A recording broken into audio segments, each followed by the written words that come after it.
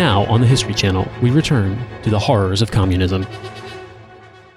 Colonel, could you maybe tell us a little more about your time in the East German security apparatus? Yeah, well, there was much demand for patriots who were prepared to work for the state. At the time, I was studying at the Technical University, and I was approached by someone from the Interior Ministry, and he asked me if I was a patriot, and I said, yeah, and he said, are you woke? And I said, yes, Queen. A few months later, I was a member of the woke Stasi. The woke Stasi? Yeah, the woke Stasi. When the communist government first came to power, they immediately introduced 5 new genders. By the time 10 years had gone by, they'd introduced 15 more, and they needed a new breed of agents to enforce the rules. What sort of rules were there? For most people it was okay. Local party officials would tell them that they had to have blue hair or wear dungarees, but for some it was harder. They resisted. I found myself going to a factory to confront a man there. He said to me, I am married with children. Why must I identify as 9 wolves, each more gay than the last? And I said to him, this is Marxism. So, was this about the time that you started to become disillusioned with your work? Nine. This took a long time. The first 10, 15 years, it was all routine. Inspecting workplaces to make sure they were run by a girl boss. Checking that guys were not being dudes. Preventing people from saying that they were English. This was okay, people understood, but the job changed forever on December 31st, 1983. So what happened then?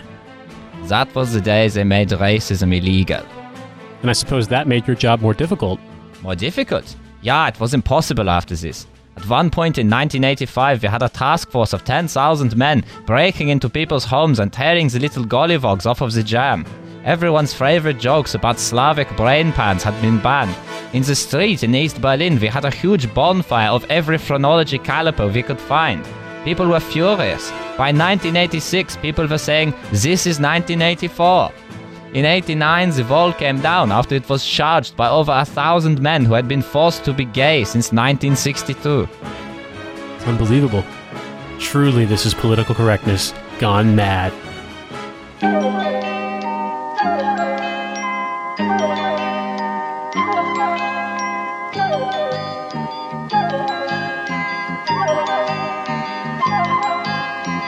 Ja, hallo, das ist die neue Episode von Trash Future. Wir sind heute nur auf Deutsch sprechen, doch es wird eine ganz kurze Episode sein, weil we can't fucking speak German anymore. Yeah. No, you just said, ich hab geklappt machen before. Yeah, ich hab geklappt. I mean, let's be perfectly honest. Germans will do that shit. They'll just be speaking. Like, I told the story to Milo before. I was in Germany and I remember hearing this girl talking to her friend in a cafe. And she's like, ja, gestern habe ich ein echtes Brainstorming getan. And I was just like, surely there's another word you can say that's German that's not brainstorming. But this probably takes it probably takes 10 minutes to say. Also, probably has some very bad connotations. Yeah. Yeah, fair. Yeah. Hello, everyone. Welcome to Trash Future, the podcast where we speak German, apparently, or maybe we don't. Slightly different personnel lineup today. It's me, Riley, from TF Acres in the Caliphate of Tower Hamlets. I'm also joined by Milo in an undisclosed location. Hello, it's me. Feelings, I'm not having them. No. Ladies, he's emotionally having it's a called right if you want to get a dose of Meloponus, you know who to DM. Damen und Herren, brauchen Sie Meloponus? Wir haben so I can't even I can't believe that I busted my Meloponus nut on all of my good Meloponus jokes before we started recording. Yeah, if there are any Frauleins listening to this episode of the podcast. And you want to bust a Meloponus nut. What the fuck is your accent? Every time you criticize him, it goes south and east. People end up Spanish at this rate. It's like Rocco Siffredi. Your girl's like Meloponus. No, guys, I think you're being unfair. Riley is speaking with an accurate accent for German colonists in Belize. I don't know why he has that particular accent, but he does have it. I think my accent is like, I think my accent is sort of like Bond villain German. Yeah, that's true. This is just how I talk, you know. You just. It's valid to say that you're going to fire the laser. I lashed my monopolist in the smelting accident. I love gold. All right, everybody. Let's take a breath and stop this ludicrousness. It's TF. It's me, Riley. Milo is single and ready to reflect on how he's doing. Ready to mingle because that's illegal. Not ready to mingle. Do not mingle with me. no matter how much you want that sweet Meloponus, do not mingle with Milo. Mingles are forbidden, Christian or otherwise. I also am joined by Alice in an undisclosed location. Yes, feeling fine. Love to not disclose my location or other certain things. Yeah. Not disclosing how much. Not disclosing how. Just what? Not disclosing the presence of my Meloponus on a date. Not disclosing the cubic volume of Meloponus. A guy who's already a dude getting bottom surgery to get a Meloponus specifically. It's just like, no, give me the big Milo dick. Yeah. And also we have producer Nate is on the call today. Nate, how's it going? This didn't used to be an unusual occurrence, but yes, I went full hermit mode for a while, but I'm back. I'm here in an undisclosed location south of the river, doing well. Thank you for having me back on. Since apparently river we will not say. Returning Trash Future champion. Yeah, a 100th time return guest. Here and he's here to talk about Meloponus sweeping the nation. We are going to talk about a few things today. We're going to talk a little bit more about our friend Greensill, the actual Bond villain who doesn't talk in a German accent. Charging me fucking laser. No, Mr. Bond, I expect you to fuck off. And we're going to talk about a bit of fraud. We're going to talk about a new kind of Tory guy who I think has ascended into the canon. And then we're going to read a very delightful article, just one I'm extremely excited about. Love to read stuff. Without further ado, let's talk Greensill, because Lex Greensill, just a simple country money farmer, he's back. If you don't know what this is, listen to the previous Unlocked episode. Yeah, we unlocked it for the sake of this. Yes, yeah. Frankenstein's balance sheet. So go listen to that so you can understand what they are. Go ahead and do that now. We'll wait. Yeah. You're actually thinking of Frankenstein's monsters balance sheet. The professor was called Frankenstein. So yeah, we'll wait, and we will continue to crack ourselves up by saying the word Meloponus. Yes. So we want to say Greensill. Greensill. So if you remember the company that SoftBank used to like pump a bunch of money through a bunch of other SoftBank companies to make them look profitable, allegedly. This is a quote from a press release from them. Greensill, the leading provider of working capital finance for business and people globally, is pleased to announce that so both businesses and people, the two kinds of things, are pleased to announce that it has, thank you, Milo, that it has been approved by the British Business Bank as a new accredited lender to provide invoice finance through the Coronavirus Large Business Interruption Loan Scheme. So, yes, Lex Greensill's money press is going to run the fucking coronavirus bailout. I see no problems here. You know, that company that's been behind a lot of high-profile collapses because its financing methodology conceals debt and disguises it as operating expenses, so companies can be like piloted like ants being taken over by a fungus.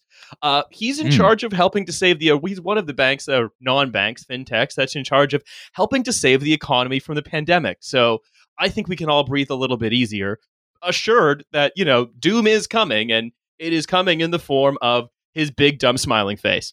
Yeah, I'm enjoying this closer cooperation with our Australian cousins that we're having. You know, we're not only getting Arnott's Tim Tams, but we're also just throwing the economy in the back of the ute and seeing what happens. And the other funny thing is that Lex Greensill like because the circular financing arrangement that we talked about last month is now being reported by the FT, but most of Greensill's discussion in the media still seems to be his participation in getting working capital to banks through his, again, tech company that's an email address and a way to work around lending regulations, and also the fact that he has opened some kind of large nature park in Cheshire.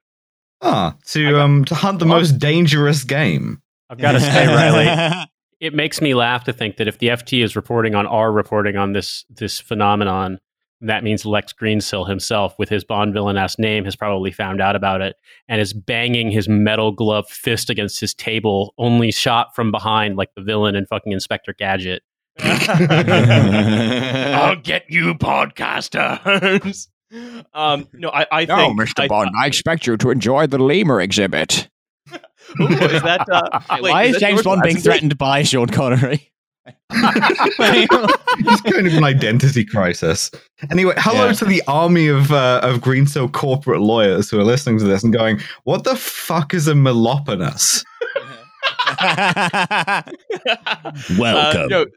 It's a thing that we decided to call Milo's penis. Where is your husband this evening? Could he be looking at a Meloponus? So basically, he. I also, number one, I'm like all that was in the Credit Suisse marketing documents, so I think they probably came across it independently. I'm willing to bet that they did, but nevertheless, if they did come across it through us, that's also fun. But I'm pretty sure they would have come across it independently. Nevertheless, I want to talk about this nature park. Because the Chester Times, which is where he lives, says a wealthy Chester resident has plans to create a natural sanctuary in his backyard to address growing threats of wildlife decline and climate change. It's a bit much to call it a backyard if you can fit a fucking wildlife preserve in it.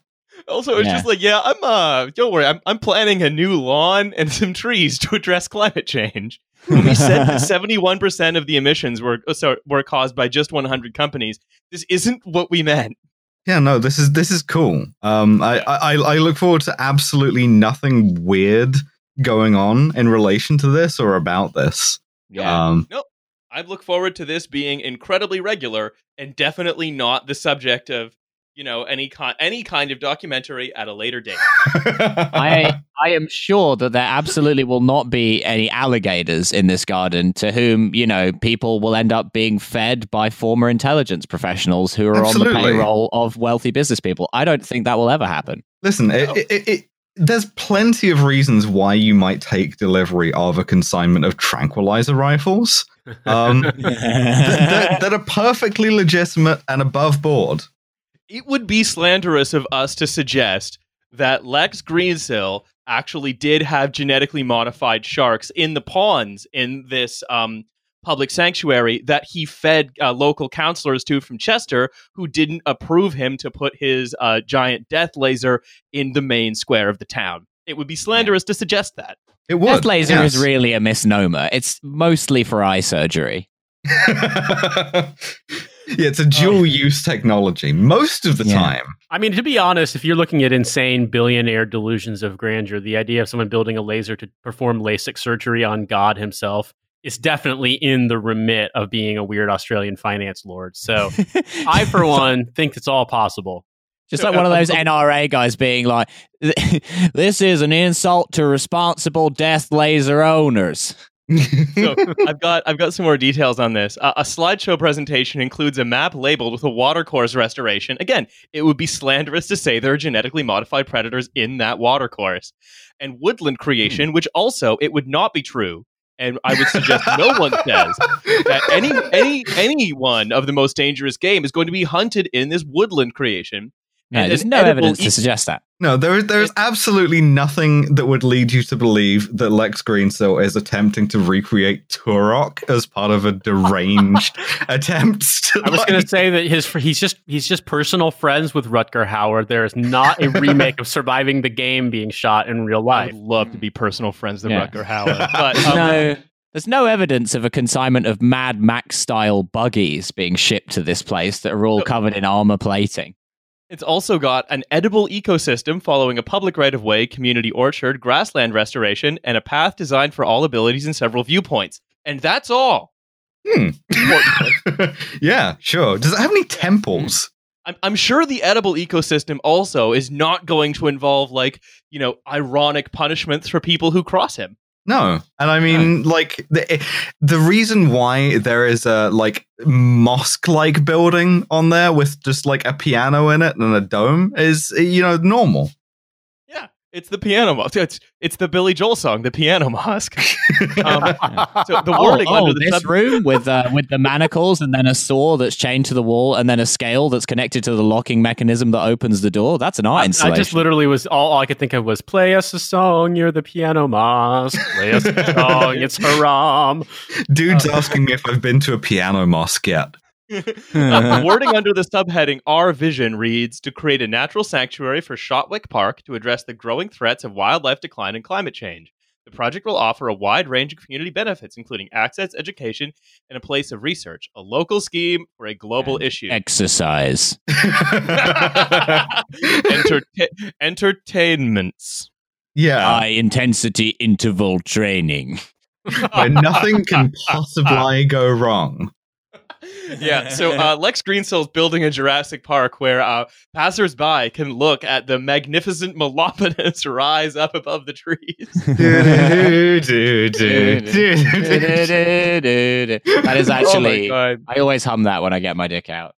Clever Get a lot of girl. looks at Oh the my God. urinals. Okay, well, to the 3 people who are still listening, now I want to, in the vein of Greensill, I wanted to talk about another SoftBank invested company.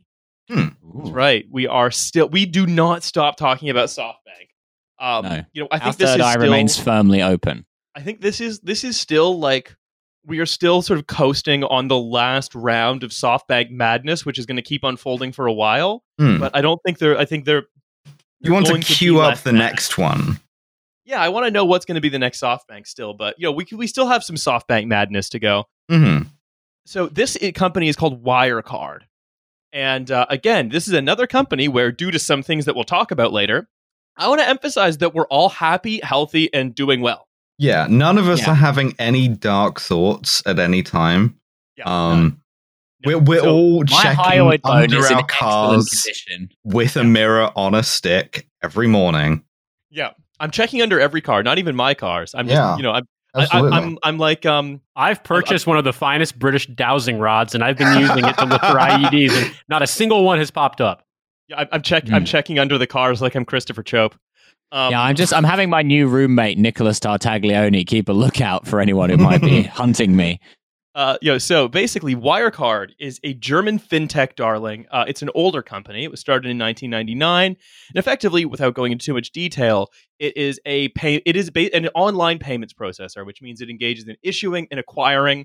So it is the technological infrastructure, if you like, the pipeline of information, and also crucially, security provider for e-commerce. Yeah, so you buy your package of sex dildos, or at least I do. And what other kind of dildos are there? Decorative? Yeah, exactly. Entertainments. Medical. Yeah.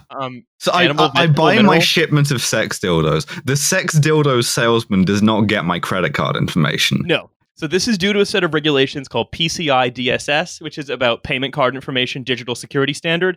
So what that means is when you pay for something, you will Sex usually dildos. Yeah, when you pay for sex dildos, you'll put your card information into like a little widget on the merchant's site.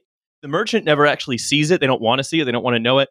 And then there are specialist companies that have relationships with banks, so they'll basically exist to transfer the money from one bank to another and hold and use your payment card information and keep that all secure and so on and so on.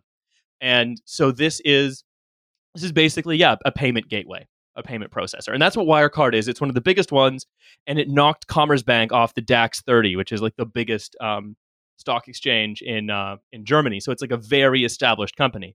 And the hope in Germany was that it would be the next SAP, which was the big German tech company of like the previous generation of tech companies.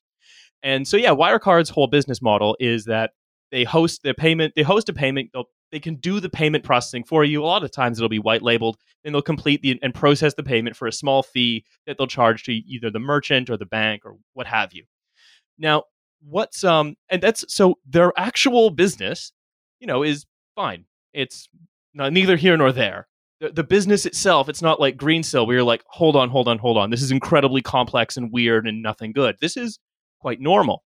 And also the other thing before I go into this further is you should know that the way that they operate around the world is sometimes especially in countries like, say, like in China or through like the Gulf, is they will have a relationship with a third party who will then complete all of their introductions for them. So you can sort of build this pipe in a lot of different ways. And the third parties are where a lot of the interesting story is of this, let's say, interesting company.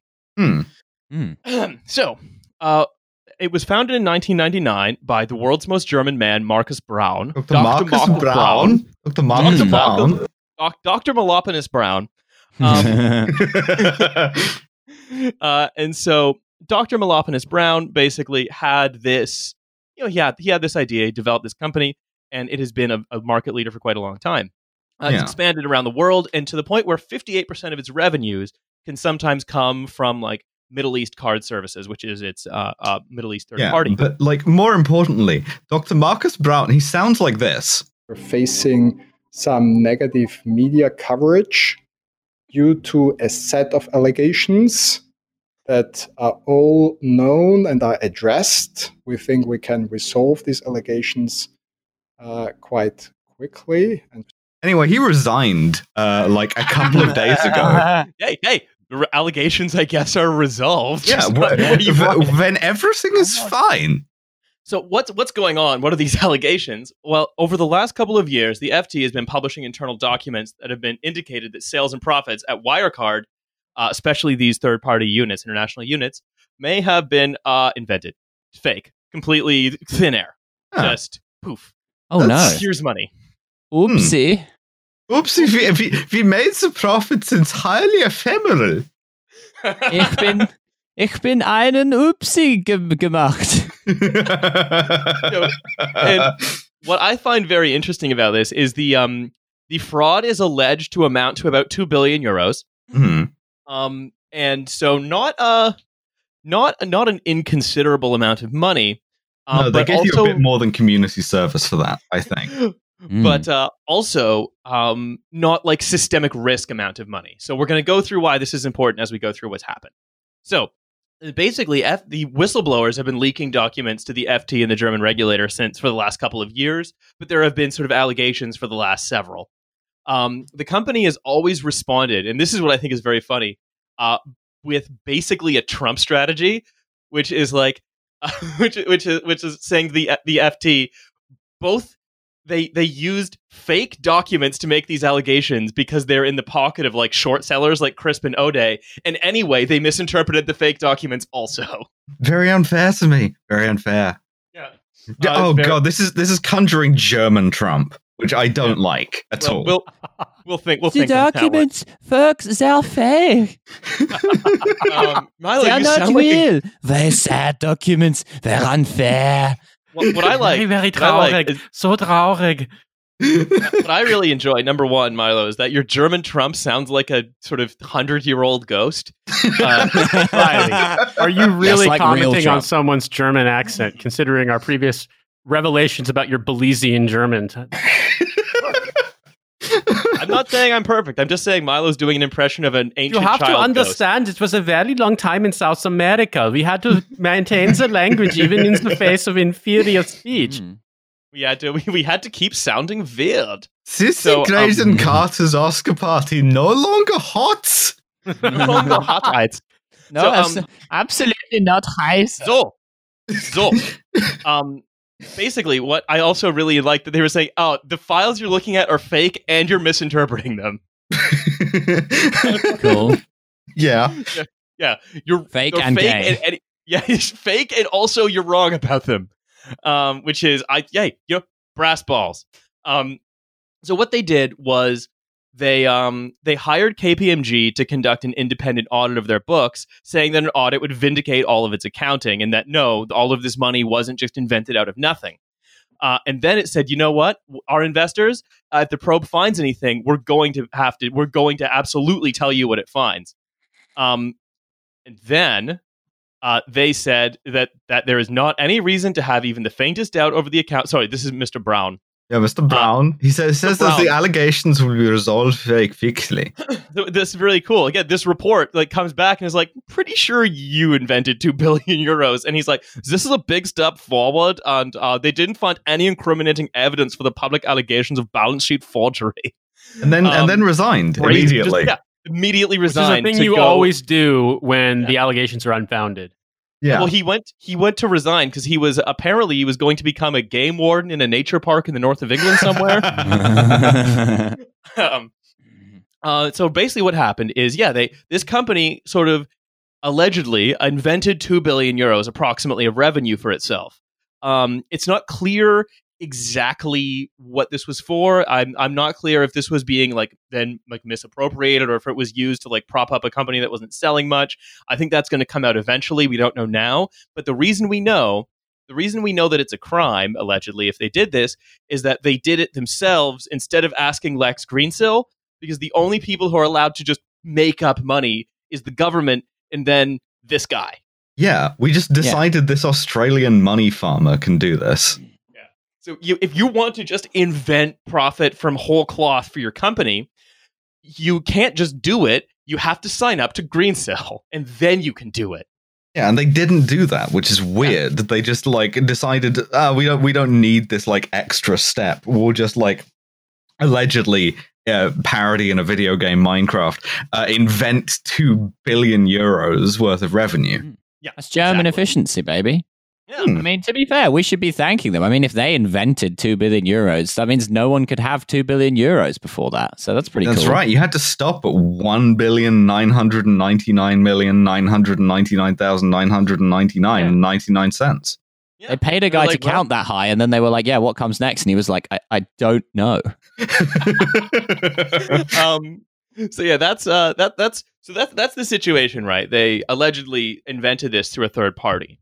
And KPMG said, actually, no, we weren't able to obtain nearly enough information in our 6-month audit to address any of these issues.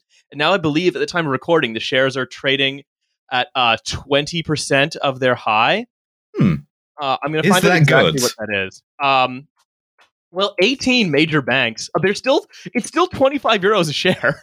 If you'd like to open your Trash Future trading platform now, to guide you through our market tips. I'm just going onto Bloomberg. I want to see what its high was in the last just clicking through all of the Bloomberg classifieds that you've been responding to. Yeah, why? Yes, I would like to buy a Maserati that's only had one corpse in it.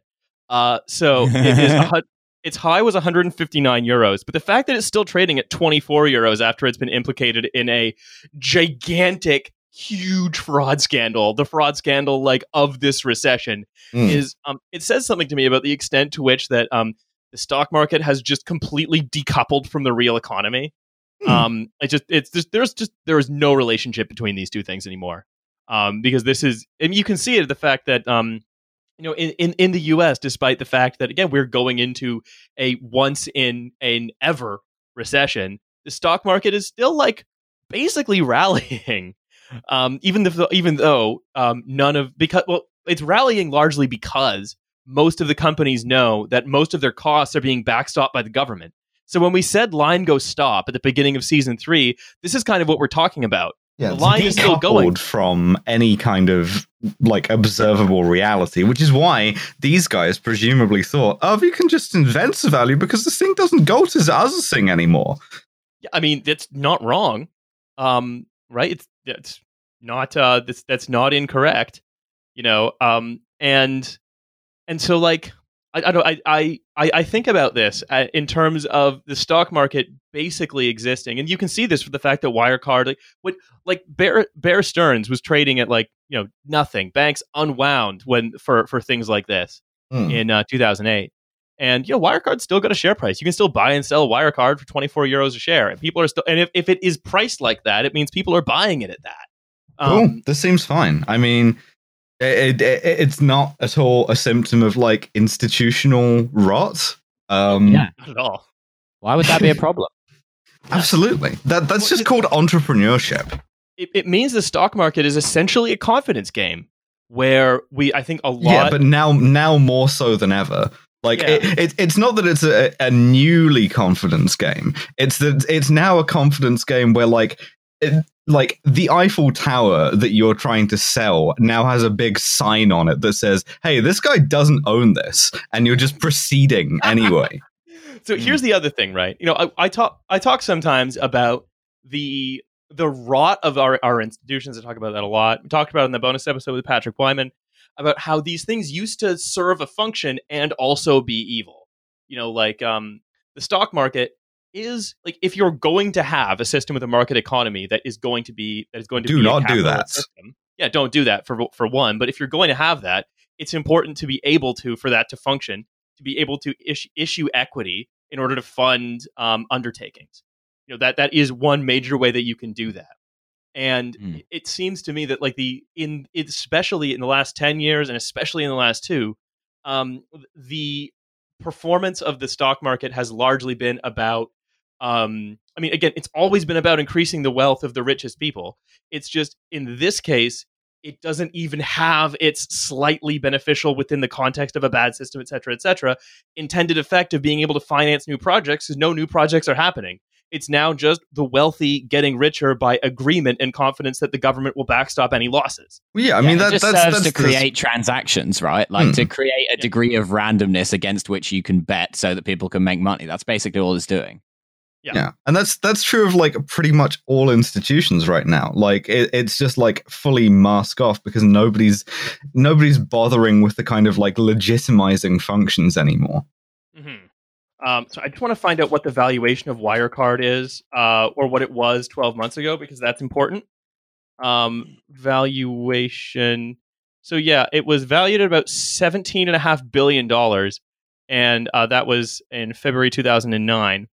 And the thing to note is that a bunch of German banks, a bunch of European banks and asset managers, in fact, several hedge funds are invested in the maximum amount they can be in Wirecard. And you know, Wirecard failing, which it seems to be going to do that, by the way, because its rating went from AAA, safe as houses, to junk, basically in a very short period of time. That Again, almost like those ratings don't relate to anything. If your AAA bond can just like tank overnight.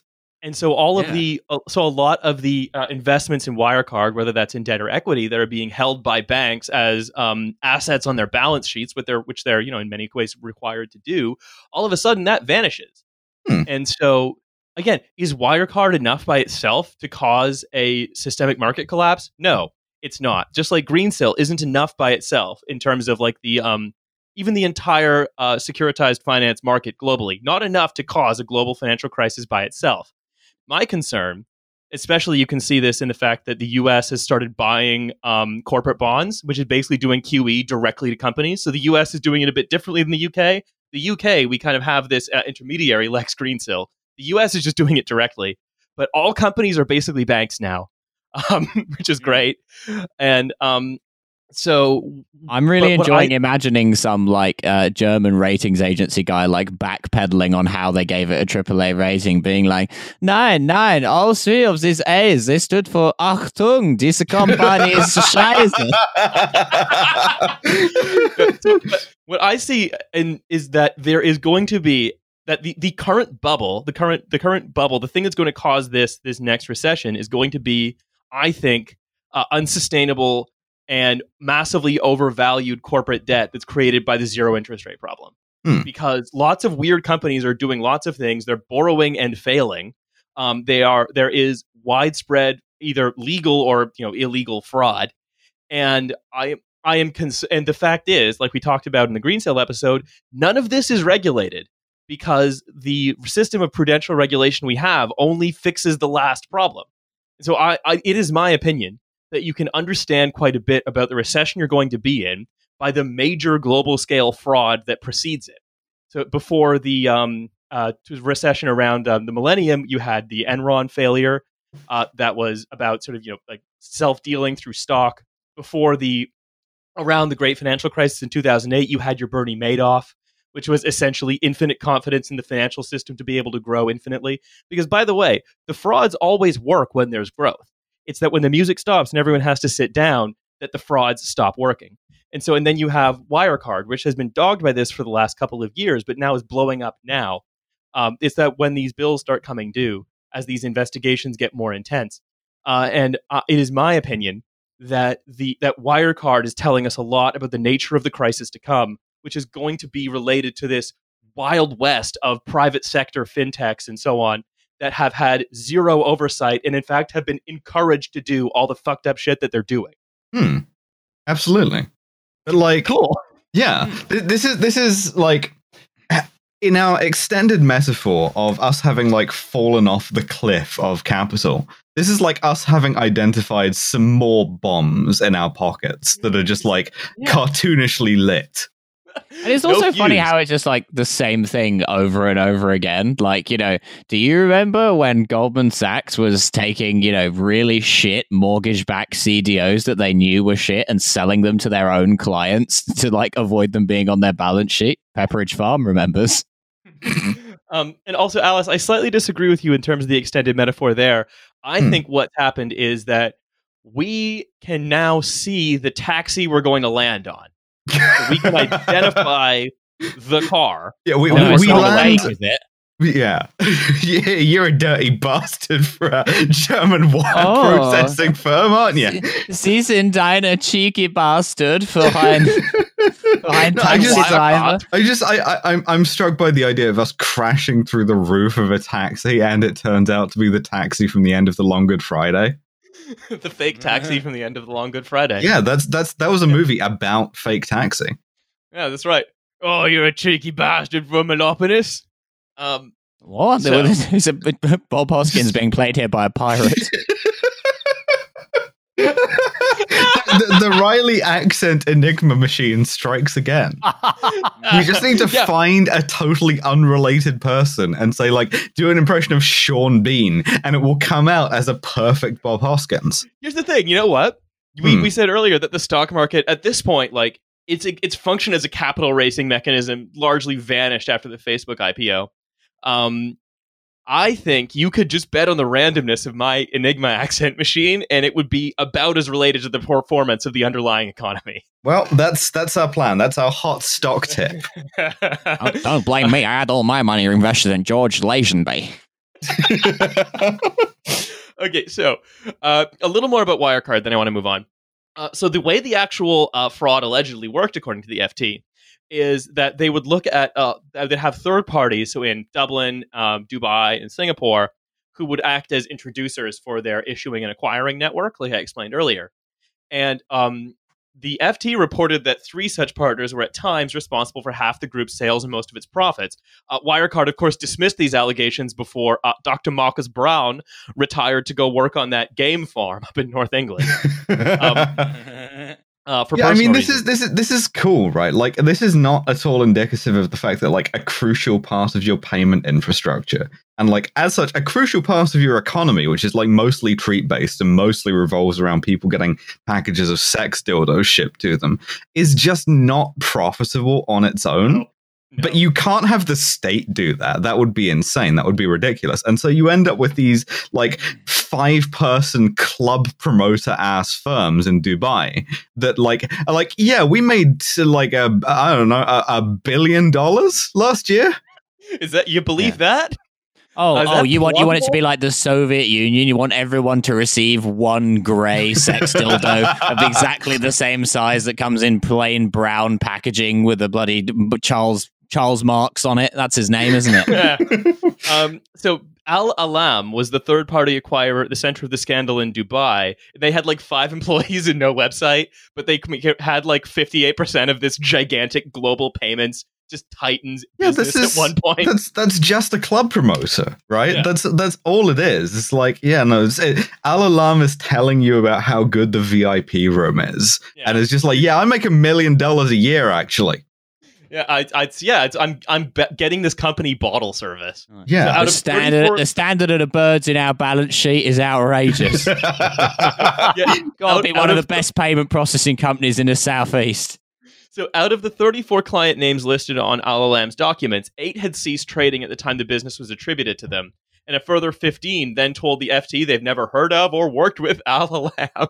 Oh no, That's always that's a good not sign. so good. Yeah. Toby Young of companies. See, Oopsie daisy.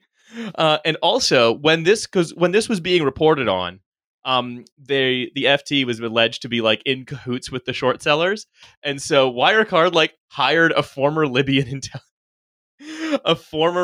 intelligence chief who's one of their shareholders, who then funded a surveillance operation in London. Do you think you got a bargain on like a Libyan intelligence guy after they took that L in Libya? Yeah, I mean, absolutely. their stock must be trading pretty low. Right, like Yeah, genuinely, right? If they had got like Harvey Weinstein's firm of like ex-Mossad guys, if they had paid a little bit more for that premium, we probably would not be talking about them because we'd all be like floating face down in several ditches right now. Or again, the story never would have come out, and we'd be talking about Brex, a credit card company for startups that I'm going to talk about in the next bonus episode. Cool. So basically what happened is that this Libyan guy then retained the services of two security companies, Sloan Risk Group in London, and APG Protection, who then oversaw an operation codenamed Palladium Phase 2. Again, dumb club promoter shit. Palladium Phase 2 is a club in Reigate. Yeah. Wow. And Palladium so, Phase yeah, 2 also sounds a bit like something you would poison a Russian dissident with, which I imagine is more their game. And so before we move on, I want to talk about the SoftBank angle a bit, which is that SoftBank employees and one outside investor bought 900 million euros worth of what's called convertible bonds, which is basically a bond with an option to convert it into a certain set amount of stock. That's cool. You can put the top down. Yeah, yeah, exactly. A cabriolet bond. And this was in order for them to have a strategic partnership where SoftBank thought that they could like get in and buy this company at a bargain, which seems to just be a big part of their "we only make the wrong decision ever" business strategy. And so, yeah, the idea was that they were going to have a strategic partnership where they could incorporate lots of Wirecard stuff into different SoftBank products, but also use Wirecard's network to engage in digital lending and turn themselves into a fintech, which means a bank that's not regulated. So we kind of can suss out a little bit of what SoftBank wants to do there. Yeah, I mean, this is like everything now becomes an unregulated bank, and also is a scam. Yeah, absolutely. And it's all just different kinds of club promoters and courtiers, and just all people sort of handshaking We'll and trying get to the connect with one another. courtiers. Oh yeah, I'm doing a smooth transition here. Yeah, same. Yay. So yeah, that's Wirecard. I think it's very interesting. More to learn about it. My main gap in my knowledge is I don't yet know what the rationale was in particular, like what they were trying to do, whether it was individual avarice or prop up the company or whatever. But I'd be interested to find out more as it develops. So let's move on, because I want to talk about a new kind of guy. Yeah, we found a new guy. Oh, yeah. This guy, I'm so excited because I've had this guy in my mind for a while. I've been trying to. If you're familiar with the Bridge End Secret Service jokes that we've been telling, it's very this is the kind of guy, and like if nothing else, Trash Future exists to categorize and taxonomize kinds of guy that we think are funny, and this is 100%. Welcome to the Guy Zone. Yeah, and this guy, the name of this guy is Tory Sex Party Guy.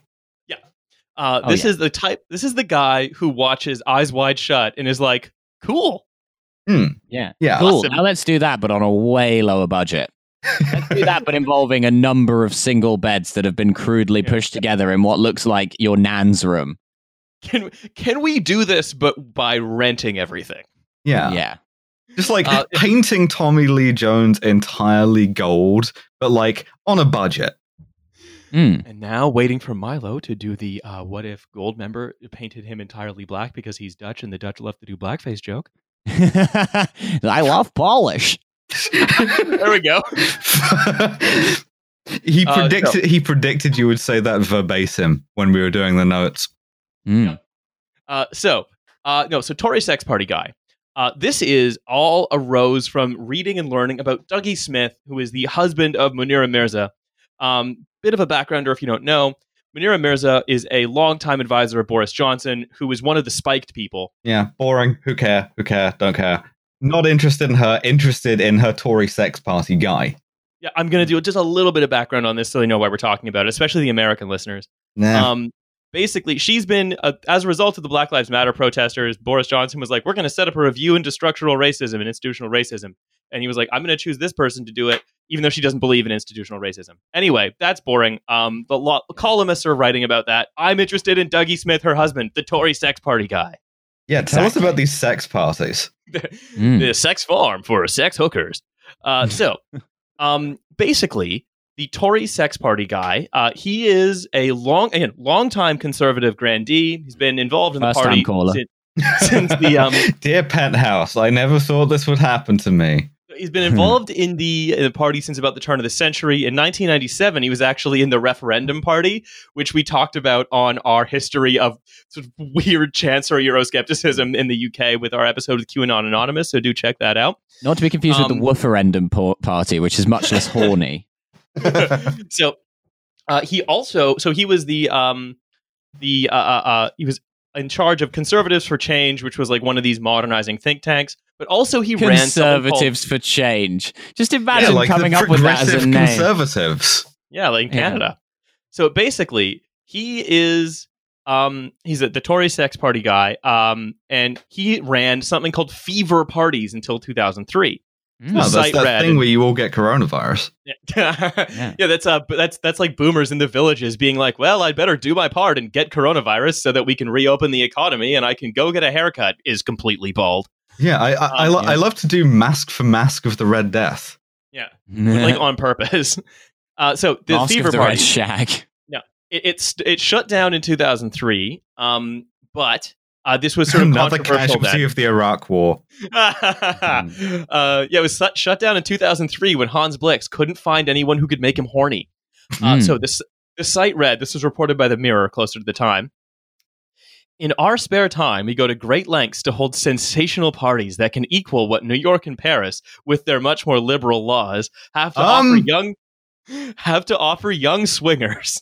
If you are a young, attractive, and sophisticated couple and you are seeking the thrill of sexual recreation among your peer group, then you've come to the right place. How many times have we heard the word young in this paragraph? 2 or 3? Creation. You can come down to our clubhouse, which looks like a fancy mosque. So among your peer group, and you come to the right place. You and your partner can find everything you desire on special Saturday nights with Fever. Yeah. So his whole thing basically was they would like, it's like Killing Kittens, but much sleazier. And Killing Kittens, by the way, run by someone who's like connected to the royal family, and who's had like Eamon Holmes, if you remember who that guy is, at one of their over 70s sex parties. Oh, I don't like the thought of that at all. I don't think the royal family have ever been connected to sex weirdoism. I was going to say, at that point, over 70s, just call it a lemon party. Everyone knows what that is. So the personal history of Dougie Smith, he no longer runs Fever, but this is sort of something that he's always been quite sort of open about, is that he says, I've never made a secret about the fact that I run both Conservatives for Change and Fever. The two things don't overlap, and therefore it doesn't pose a problem. Fortunately, we're living in the 21st century, and even naturally censorious people tend to feel slightly self-conscious about wagging their fingers at what consenting adults do behind closed doors. I like the idea that, like, his first line of defense is like, there's no conflict of interest between my think tank and my sex party. Sorry, my party repealed a law that would have prevented quite a bit of what goes on here, like, 4 years ago. Listen, there's no conflict of interest. When I go to the sex party, I hang up my thinking cap at the door as I put on my ball weights. And here's the thing, right? No, I don't think it's wrong to. I mean, I personally think it's wrong to run a sex party because I'm anti-horny. Yeah, and also because this is like dangerously normcore. Like the music at these things has not got to be good. Just Darude Sandstorm 24-hour loop. Oh yeah, absolutely. Jaquan's Tipsy has been played at one of their events. So that's true. You know, if you want to have a sex party, go ahead and have a sex party. If you want to have a sex party, you can keep it. If you want to have do sex parties and work in politics, fine, don't care. But what I think is more interesting is less like, you know, the shock that most of the media is sort of indulging in about the revelation of this sex party guy coming back into the public eye, and more that I think this tells us quite a bit about what the Conservative Party is and who it's for. Wish you would come back into the public's mouth first or something. Jesus. Oh, ooh. I'm just saying. So, you know where your eye gets like stuck open? It's fucked vibes. So this is the personal history of Dougie Smith. This is all from various press sources, including the Mirror. So in the early 80s, he worked for the Adam Smith Institute, our friends on Tufton Street, while pursuing a career in the Federation of Conservative Students as a prominent member of its right-wing libertarian faction, becoming elected in 85 as the FCS vice chairman. However, it later transpired that his claim to be a student at Napier College was erroneous, and his election was declared null and void by the office. He was stealing student valor?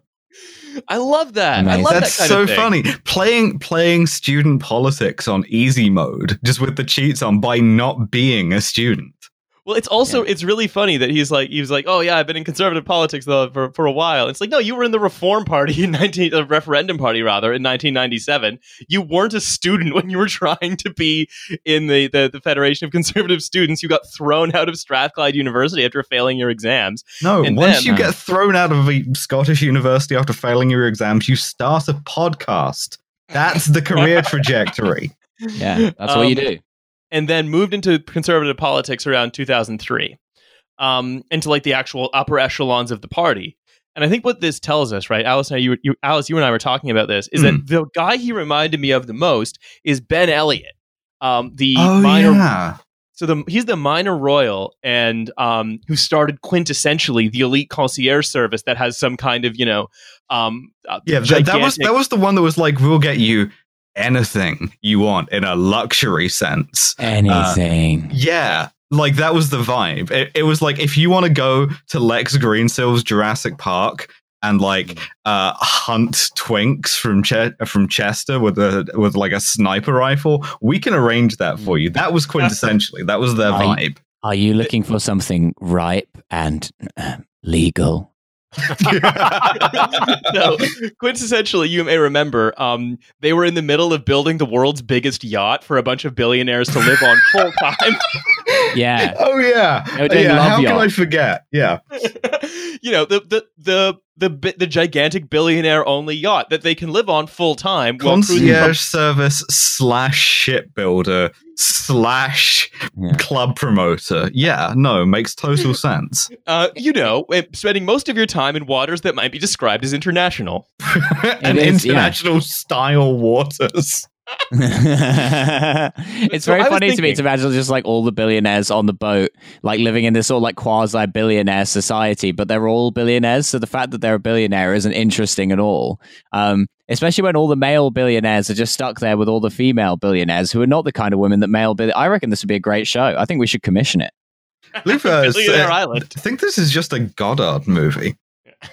So basically what I was thinking, right, and this is Alice, you and I were talking about this, is that we have to learn that like the Conservative Party around sort of 2003-ish, after basically like breaking with John Major. Yeah, basically what happened is, and like we did not see it because we weren't doing a podcast and we weren't paying attention to these things, but a very similar phenomenon to the line going stop happened to politics, where politics stopped being like anything that bore any relation outside the most like venal levels to like actual events, and it started being just a line that goes up and down for its own sake. It's just that the line was polling data. Yeah, and what we were talking about is that this is basically the Conservative Party. It was never the party of Dominic Cummings. It was always the party of Dougie Smith and Ben Elliott, and these just courtiers. Yeah, absolutely. Just having fun with your friends and being important. It's a ball pit. They're having fun with the toy steering wheel. Well, like, again, Spiked writes their cultural policy, and Tufton Street writes their economic policy. These people don't have to be capable or intelligent or interesting. They just have to be big enough chancers that they can, wangle their way, maneuver their way in, and then keep maneuvering. Wangle was a very good choice of word. No, it's a safe space for people named Dougie to never be made fun of for being called Dougie. And like this is all part of the same thing. That's how you get Boris Johnson as prime minister. It's how you get Matt Hancock as health secretary. Is that like none of these levers go to anything anymore? They're just like a sort of a conduit for think tanks and like various like culture war headbangers. And all of the stuff that the actual party does is just sort of useless and just designed to like amuse each other. Well, it's basically the most that they actually do is PR. That's in terms of them actually needing to be able to do something. The vast majority of what they do is PR to try to spin Tufton Street's policies to make it look good, or try to make people feel as though they're threatened by Ash Sarkar or whatever. And most of the people who are in the top echelons of the party are essentially just courtiers who make one another feel good, and maybe who betray and backstab one another and stuff. And making the real each other power feel centers, pretty good, if you know what I mean. The real power centers are just fucking miles away from anything to do with them. From everyone. Like the thing that I put down in this, and I mooted this as an episode title, was Jeff Bezos, Dr. Manhattan. Right, like this guy has existed throughout history. The Borgias had this guy, the guy who does the cool sex parties and is not very interesting in and of itself. The guy who like supplies you with your fancy golden shoes. That's been an essential function to power for so long. But now the places where power actually is, there's a reason why they all seem so alien to us. Like why Jeff Bezos or Mark Zuckerberg or Bill Gates seem so weird. It's because they don't need anything like this. They're so not sucking and fucking, and that's why exactly. No one trusts. They're so isolated from everything that like the only thing that Jeff Bezos can decide to do with his money is go to space, because he doesn't want to go to a sex party. He doesn't care about this stuff, and all of these guys are just like left without that power center, and so they're coalescing around this vacuum of nothingness. Jeff Bezos wants to fuck the face of God, and until he's done that, he won't be happy. Exactly. Jeff Bezos is looking at a watch. Jeff Bezos is in Vietnam defeating the Viet Cong single-handedly. Jeff Bezos is 8 feet tall, blue, head to toe, and is like carving a hydrogen atom on his head. The ultimate destiny of mankind is Richard Branson jizzing all over that obelisk from 2001: A Space Odyssey. Like the thing is, if Jeff Bezos, if the thing that the powerful actually want is to fly to space to fuck God, there's not much. Is God underage? Well, that can't be provided for them by the courtier set. No. They can't do that. They can just sort of amuse one another while accepting the fact that they are dumb pipes through which other ideas flow that they just have to not get in the way of. Like, also, I one thing you can use to kind of to prove this a little bit about like how distant power is that previously the way you determined where a hierarchy was like trends and stuff. Like, oh, the king is wearing his like waistcoat button unbuttoned, we should all do that. Or the king is wearing a powdered wig, we should all do that. Nobody is waxing their skull to look like Jeff Bezos. Yeah, right. The king is wearing an eye mask and has his dick out. So yeah, exactly. But like people might, like Reddit guys might aspire to like Elon Musk or whatever, but he's small time compared to like the people who matter, and nobody wants to be like them. Anyway, I think we can now introduce into the canon of guys the Tory sex party guy as the courtier without the king, the Byzantine administrator who administrates for the sake of administering and just really likes that he's got a slave he can put his feet on. Yeah, absolutely. The someone who is in a power structure that isn't doing anything but loves being in that power structure and enjoying the fruits of being in like the upper middle. Well, like this is what's so embarrassing, right? Is that like these people are inadvertently who we're burning everything down for us to keep their little sort of ball pit safe. Cool, awesome. I like that. Much like the creep in StarCraft. In StarCraft, there's a ball pit is beginning to engulf all of Europe. One of the only ball pits where you bring your own balls. A ball pit is haunting Europe. The ball pit of special treat boys. Yeah. So with having now like thrown this guy up into the stars to make him a constellation, I'd like to end on a very fun little article that I have been mulling over and obsessing about for a stint in this public. Reading series. We love to mull. We haven't done one of these in a while. Yeah, I'm excited to see what kind of like dead bird you bring us. Call me Kintyre, because this MF Mullen. So this is by BBC political editor Laura Kuenssberg. Oh, hell Friend yeah. of the show. And it's entitled Food Vouchers Matter. So I guess that's a play on the marches, I suppose, or maybe just incredibly tone deaf. All food vouchers matter. Yeah. So I'm voting for incredibly tone deaf, but let's see. So she begins the article. Oh God, I'm excited about this. Most of us change our minds all the time. This is Webster's defines politics as. This is the most like Laura Kuenssberg Tory press secretary way of starting a column. It's like Boris Johnson has been arrested today for murder after beating a small child to death, and Laura Kuenssberg writes a column that's like, well, we all get angry sometimes, don't we? We've all hated a child. We've all paid a billionaire to hunt a child.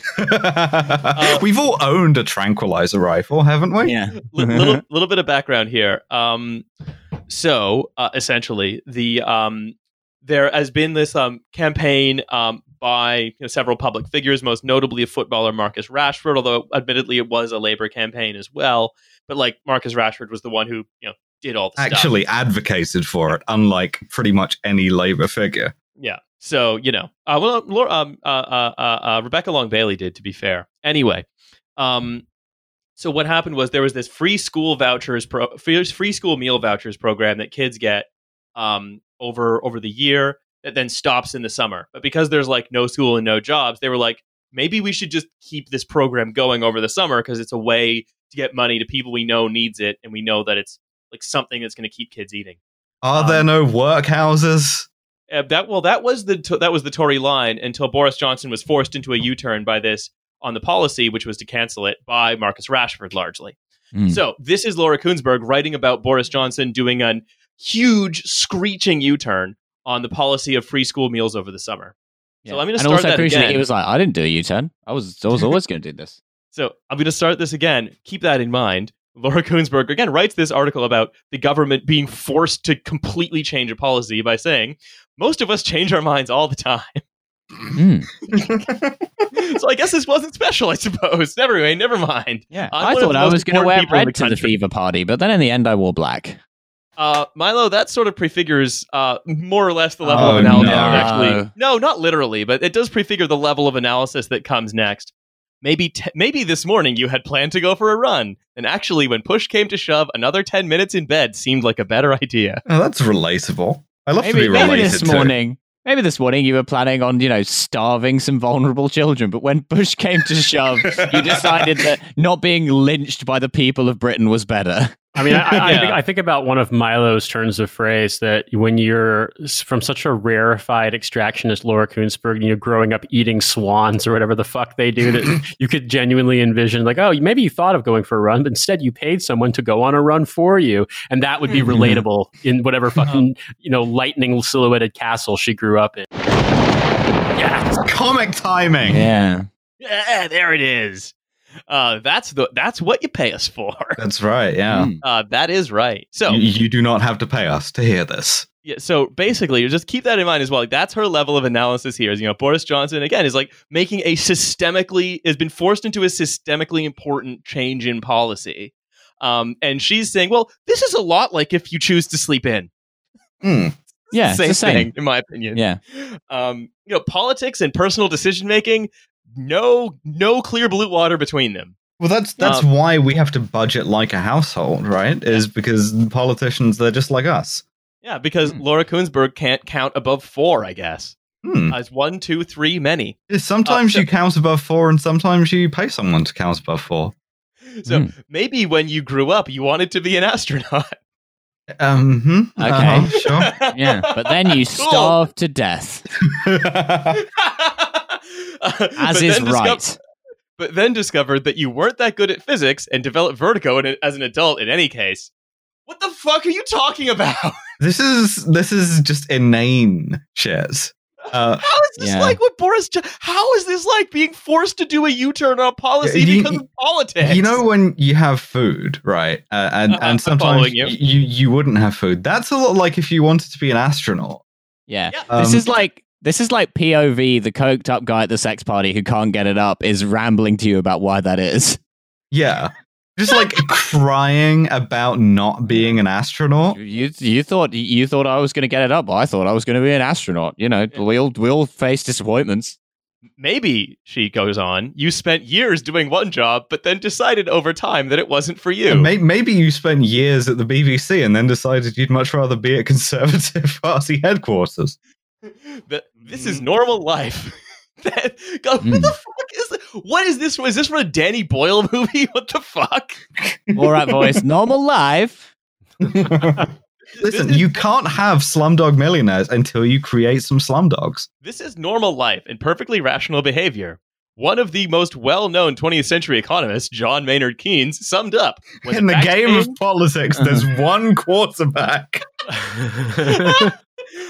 John Maynard Keynes, the inventor of the wine gum. when the facts change, I change my mind. She's basically playing. It sounds like she's stalling on her own headline BBC political article, for which she's the head politics editor. You know, these free school meals are quite similar to the ones they serve at Krusty Burger. Yeah. This is an extremely Screw Flanders ass piece of writing. Like she is padding the word count. It's as though she's been surprised and just started dictating this while trying to figure out what she was going to say. Because again, don't forget, she could have said that this was going to be a disastrous policy, and through sheer public campaign against it, that it was transformed. And then she's like, everyone changes their mind sometimes. It's when presented with a situation where a normal person would be unable to write about this without saying the Tories were about to do something wrong and then were forced to not to do it by politics, she basically filibustered her own argument. That's why she makes the big bucks. Who else do you know that could do this? That is true. Although for the pedants among you, as with so many of the most quoted statements, it may have originally been said by someone else. Cool. Okay. That's the thing about quotes is they were all said by somebody, and sometimes you don't know by who. This is literally the Wayne Gretzky, Michael Scott of this article. Yeah. She has spent 100 words of her front page political journalism article, just being maybe Keynes said this, maybe he didn't. Impossible to say. Anyway, what were we talking about? Neutrality achieved. Anyway, what were we talking about? Do you sell toast? Yeah. As Abraham Lincoln once said, don't believe everything you read on the internet. It may have actually been said by someone else, a different august economist called Paul Samuelson. It might have been a slightly different phrase. Quote, when my information changes, I alter my conclusions. This is a whole paragraph at this point. This is a whole paragraph. You know what this reminds me of? You know what this reminds me of from previous reading series? It reminds me of Raphael Bear's Shoes column. You know what they say? Okay, Raphael Bear's Shoes column was this is someone who has a beautiful mind. I think this column is like Laura Koonsberg as RoboCop, and she's trying to target you Tories have 10 that she's seconds to comply. No, she can't RoboCop. She can't target the people who the people in charge of the company. She physically can't do it. This is her shorting out. Yes. Why then do politicians try and avoid a change of heart? It's not just to escape occasional headlines about a screaming U-turn, although that is part of the equation. The headlines which I am currently tensing every muscle in my body not to write. It's about judgment and authority too. On an individual issue, doing the right thing because of a change of heart is better than pursuing a policy that will cause harm. Fantastic analysis. Thanks, Laura. The policy that will cause harm. There was no change of heart. Yeah. Also, the policy that will cause harm, but weren't they intending to pursue that policy? That will cause harm? Don't worry about it. Beyond the subjective nature of the quote-unquote right thing, there are also moments when the political momentum is pulling so the strongly. Subjective nature of the rightness of feeding children. Yeah, Of course. Yes. And the political momentum is pulling so strongly in one direction, it becomes inevitable. Again, no question. By the political momentum. just no. This is why Corbyn analysis. lost. Yes, this is because he couldn't appeal to the people, the trained seals who read this and are like, good analysis. Momentum style thugs. Although ministers have for many days defended the decision not to pay for free school meals in England over the summer, highlighting other chunks of money given to councils that have often had all of their funding cut by about 60%. Other chunks of money. Nice and specific. Nate, can you please ready a dog whistle here? The involvement of my dog whistle drop. Yeah. The involvement of a young, well-liked, articulate, and high-profile player like Marcus Rashford made that defense less sustainable by the hour. Don't like that. Oops. Whoopsie daisy. That's not doing tropes though, because tropes is only when the left does it.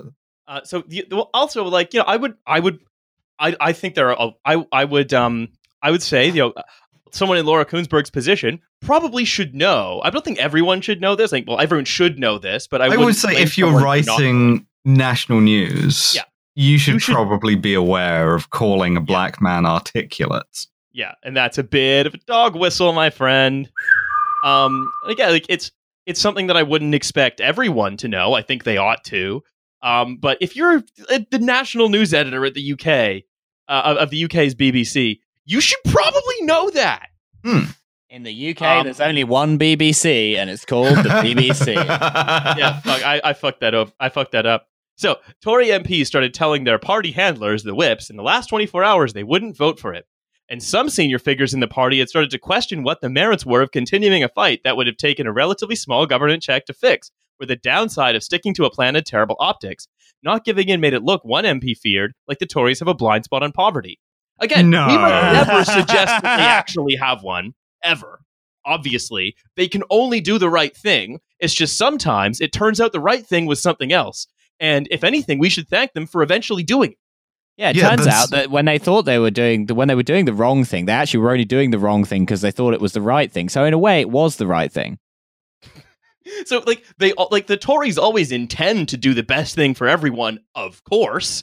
And then I'm going to spend 400 words, like, you know, saying, I wonder who talked about opinions. I'm going to quote some of my favorite economists. Pedants among you will note this might have been someone else. A quote is when you say something someone else said. Please let me stop writing this. It hurts. 100% of the people who read Laura Kuenssberg are pedants, to be fair. Like, can you imagine the sort of people who are like, oh, Laura Kuenssberg's written an article. I must sit down to read that. Can you imagine how insufferable that person is?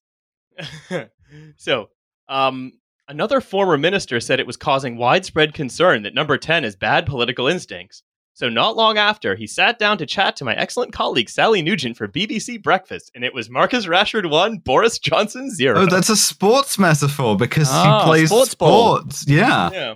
In the game of politics, there's one scoreline, and it's Marcus Rashford 1, Boris Johnson 0. Anyway, stick to sports. Stick to sports, Laura Kuenssberg. Every now and then, it can be important for governments to show that they are listening. She has spun this to make it look as though the Conservative Party is extra sensitive to the needs of people. Well, she has brains made of wet Victoria sponge is the thing. And I'm so like this is it's not even it doesn't even make me angry because it's just so like it's such a frippery, right? Oh, it's to me it's just very funny. Yes. She's an Ed 209 who is, you can see the smoke coming out of the brain compartment. Every now and again, it can be important for governments to show they are listening. And it's pretty clear that the political froth over, quote, U-turns causes much less fuss among the public. Political froth. But the reality, too, is that frequent changes of heart can be damaging over time. It's a land of contrasts. Also, the end of the article is, hey, stop doing this or you might lose your credibility. I'm doing as much as I can to defend you now, but there's only so much I can do. Also, this is the same Laura Kuenssberg who, like, doxed the father of a sick child for confronting the prime minister in hospital one So time. she thought she was just giving out his table code at Weatherspoons. That was a mistake. She just wanted everyone to send him peas as a fun prank. Yeah. That was Laura Kuenssberg doing This Is Him Here, and now with the actual prime minister, it's like, well, you know, sometimes we get a bit too heated in this game of politics, and maybe sometimes what we need is to have a think and to change our minds. Yeah. It's not fair to send the prime minister 100 black puddings to his table. It's not on. It's not on his plate. Literally. Yeah. We have to send those 100 black puddings to the Weatherspoons app to children around the country. So each time there is a reversal, you can hear a little bit of the government's credibility being chipped away. So again, the problem wasn't the policy. The problem wasn't what they wanted to do. The problem was that the way they did it might make people trust them less. Oh, no. I just love the idea of like the government's credibility is being chipped away, says local quarry worker. I think the thing about it for me that's always so just unbearable with Laura Kuenssberg is that it's not that she sees her job as, you know, the meme of the fucking soldier getting hit with all the goddamn knives and grenades and shit while the little child is sleeping in the bed, except the child is Boris Johnson. Like, we get that. That's table stakes. But it's the incredible kayfabe that every other establishment journalist in Britain seems to have about how nakedly obvious it is that she just carries water for this government. They're always like, oh, wow, what a brilliant political mind she has. What insightful commentary. And then you read it and it's like, it feels like the first draft of Bari Weiss's article about Australia. How like Australians have fun and there's kangaroos. Like, it's the most, I don't know, for lack of a better expression, simp take. And yet it feels like you're going completely insane because nobody will acknowledge it. Like, okay, her replies will acknowledge it, but none of the various other Eyes Wide Shut party attendees will ever acknowledge it. And that's, I think, one of the things that's so frustrating about it is that we have been sold this idea that the UK is just unlike other countries in so many ways. And in this regard, we have a state broadcaster that's supposed to be more or less a neutral arbiter. And it's become more and more just like the respectable version of Guido Fawkes in the way that like the Wall Street Journal is respectable Fox News in America.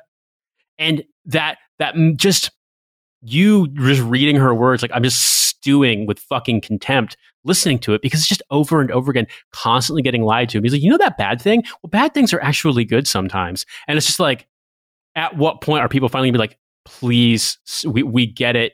You love Boris Johnson. Stop doing this. But they won't because, I mean, obviously, like, as each day goes by, they stack more and more, you know, Eyes Wide Shut attendees into the senior management of the BBC. And I mean, I don't know, it's a big joke, except there's always this veneer of it being completely neutral and professional. And so many people in the UK trust it as a neutral source. Yeah, and again, the idea if you deign to criticize, it's like, oh, I guess you want Fox News then. It's like, no, I don't want either of these. We already things. have Fox News in this fucking country. It's called every single goddamn news channel. So I'll carry on with the article. Each time something else is unpicked, that loyal backbencher or minister loses a little of their own willingness to provide defense for the boss. And frequent concessions can give an impression to the wider public of a government that keeps simply getting things wrong. But because when you put a cross in the box in the voting booth, you're putting your faith in your favorite or perhaps least worst option. Cool. Wow. Oh, for a minute there, I thought she was going for a metaphor from football, putting a cross into the box. No, she's being literal. Oh, no metaphors here. Yeah, I love that. Just being like, anyway, remember how voting works? How much more of this fucking column is there? I'll tell you, in the game of voting, there's only one cross you get to put in one box, and it's the box of the person you're voting for. And you're voting for them to be quarterback. Yeah. That's politics, baby. This is so draining. Like, I want to go to sleep now. Politicians have to demonstrate to the public and their parties on a perpetual basis that they are heading in the right direction and taking the correct path. No, they don't. Yeah. Because they have you to do it for them. What is this article but a massive effort in obfuscation of being like, well, who can say what a policy is? What may be right for me and not be right for some. Is it good? Is it bad? It's totally obfuscating the actual politics of it and just turning it into like, a little whistling song about Boris Johnson waking up and deciding what to have for breakfast. What if those school lunches contained potassium benzoate, Yeah. So, last sentence. Too many U-turns and governments can end up going round in circles instead. Wow. Laura Koonsberg. I guess two U-turns would be more of an oval, really, but I understand where she's coming from. This felt like a slow cabin depressurization. I could feel my eyes swelling in my skull. Yeah, I don't feel good now because of this. Yeah, well, we're all the Ed 209. We had to being John Malkovich into like Laura Koonsberg's circuitry and try to understand. No, I'm feeling like the guy RoboCop shot the arm off of. Wait, I mean, you could be one of the guys he shoots the dick off of, because that would be better than gender reassignment surgery in the UK. This is what I've got to do: is I've got to like try to provoke RoboCop to perfectly shoot off my dick and balls. Oh no! I've been shot in the Meloponus. And we're bringing it back around, everybody. It's my speciality, if nothing else. Oh my goodness! So hey, we want to thank you for listening to yet another episode of this silly show. We also want to remind you that that the bail funds are still out there and still need your support. So that link, as always, is in here. Once you've done that, we'd love to have you on our Patreon. Like I said, we unlocked that Green Sale episode, which you really should have listened to before continuing with this one. But there's lots of other great stuff on there. We talked to Patrick Wyman again, and we are going to be watching the movie Logan's Run this week. So do check that out. Also, we're selling shirts. Still selling shirts. Buy a shirt. We've still got quite a few shirts left. Would you like a shirt? Send an email to the email address. Yeah. So once we sell all of those, we can get a new third design. I'm beginning to think about what that's going to be, and we all are. Big eye. Yeah, probably. We're all riding. All five of us are riding a giant eye and parking it outside of some like venture capital firm's building. Just like, hey, can we park our eye here? It's like looking in through the blinds and stuff. Yeah. It's a T-shirt that just has that Laura Koonsberg article written on it in like increasingly small font, like an eye test. Like John Maynard Keynes defines politics as. That'd be cool. So yeah, do all that stuff. Also, you know what it is. Check out Hell of a Way to Die. Check out Well, There's Your Problem. Check out Milo's Russian podcast if you're a Russian speaker. Russian? There are a few people who listen to both. And check out the Boney Island Whitefish also. Boney Island Whitefish. Oh, and 10,000 Posts, which is Hussein's new spin-off. We're all like, basically in lockdown. We're all doing new projects. To Seattle. I've started a podcast where I'm watching every episode of the police procedural drama Bones, but only season 5 of the police procedural drama Bones, which was on in about like 2008. Yeah, the one where they started to run out of ideas. Yeah, with Andrew from Bunta Vista, and it's a lot of fun. And Hussein is doing 10,000 Posts, which is about like the history of the internet through the posts that made our brains this way. Exactly. Yeah. It's pretty good. And also me and Nate have a new series called Britanology, which should be the first episode, which should be coming out shortly. Is that on the Patreon as well? It'll be on the Patreon, yeah. So if you are not a Patreon subscriber, you can basically sign up to hear me and Milo discuss deeply British things in which I react to the horrible fucking scenes he's put before me. He's basically Virgil making me navigate through concentric circles of hell in Britain. Oh, that's where he is. Yeah. So I guess that's something we've all a lot of us have started little side projects and other fun stuff. So we're just putting those in the Patreon for you to enjoy if you're already a subscriber. So there's a lot of fun stuff there. There's not just the second episode every week. Anyway, go to Patreon and sign up to the Meloponus tier for bonus you can get sent a different picture of a Meloponus every week. That's some very like Rick and Morty shit. Oh, I've always wondered how Meloponus gets made. Sophocles is Meloponus Rex. Yeah, I'm actually my favorite philosopher was Meloponus of Halicarnassus. Well, bye, everybody. I have to go translate a passage of Meloponus for my Latin class. All right. Our theme song is "Here We Go" by Ginseng. Get it on Spotify. Listen to it early, listen to it often, listen to it Meloponus. Later. Bye. Bye. Listen to it, Meloponus. Yeah, you know. Bung a bob for Big Ben to bong and the bang bangbus.com.